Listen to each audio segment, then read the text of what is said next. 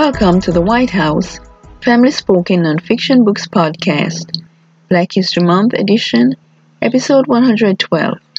Today we're celebrating the life of Marilyn Lewis from the book 100 Most Influential Black Christians in History, compiled and edited by the editors of BlackChristianNewsNetwork1.com, BCNN1.com. Marilyn Lewis, mission worker.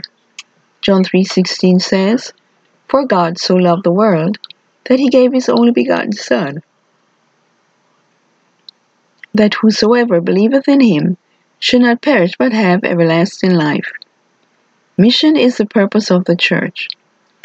On February 20th, 2000, a heart attack claimed the life of Marilyn Lewis, volunteer at the United States Center for World Mission, who helped lay the groundwork for their African American Mobilization Division. A school teacher in Pasadena, California, Marilyn often spoke of her desire to serve as a missionary in Brazil, reaching the descendants of those who had come from Africa. Just prior to her unexpected death, Marilyn had written a call to action article which stated in part, "Just look at an African American church today, and you can see testimony of a new era.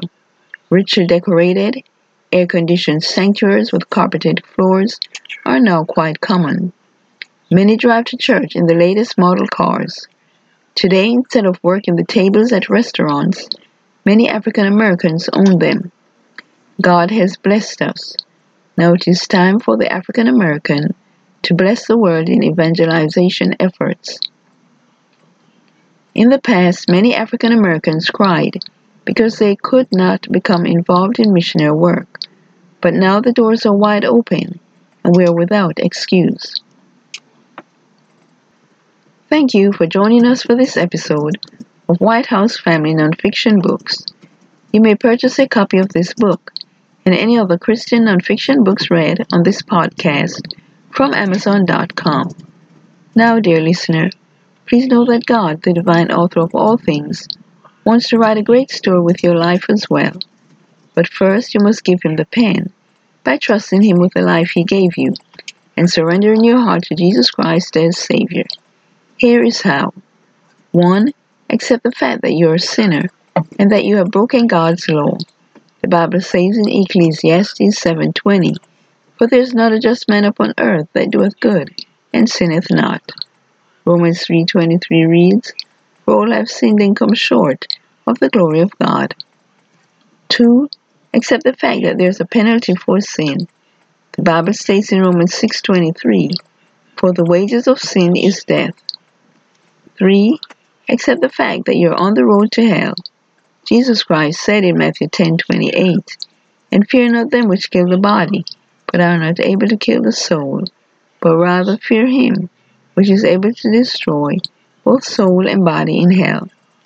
The Bible says in Revelation 21:8, "But the fearful and unbelieving, and the abominable, and murderers, and whoremongers, and sorcerers, and idolaters, and all liars shall have their part in the lake, which burneth with fire and brimstone, which is the second death." 4. Accept the fact that you cannot do anything to save yourself. The Bible states in Ephesians 2:8 and 9, "For by grace are ye saved through faith, and that not of yourselves. It is a gift of God, not of works, lest any man should boast." 5. Accept the fact that God loves you more than you love yourself, and that he wants to save you from hell. Jesus Christ said in John 3:16, "For God so loved the world that he gave his only begotten Son, that whosoever believeth in him should not perish but have everlasting life." With these facts in mind, please repent of your sins, believe on the Lord Jesus Christ, and pray and ask him to come into your heart and save you this very moment. The Bible states in the book of Romans 10:9 and 13, that if thou shalt confess with thy mouth the Lord Jesus, and shalt believe in thine heart that God hath raised him from the dead, thou shalt be saved. For whosoever shall call upon the name of the Lord shall be saved. Dear friend, if you are willing to believe on the Lord Jesus Christ for salvation, please pray with me this simple prayer. Heavenly Father, I realize that I am a sinner and that I have done some bad things in my life. For Jesus Christ's sake, please forgive me of my sins, and I believe with all of my heart that Jesus Christ died for me, was buried, and rose again. Lord Jesus, please come into my heart and save my soul and change my life today. Amen. If you believed in your heart that Jesus Christ died on the cross, was buried, and rose again, allow me to say congratulations on doing the most important thing in life, and that is accepting Jesus Christ as your Lord and Savior. For more information to help you grow in your newfound faith in Christ, go to GospelLightSociety.com and read What to Do After You Enter Through the Door.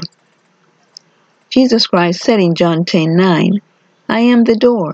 By me, if any man enter in, he shall be saved, and shall go in and out and find pasture. Thank you once again for listening, and may God bless you until next time.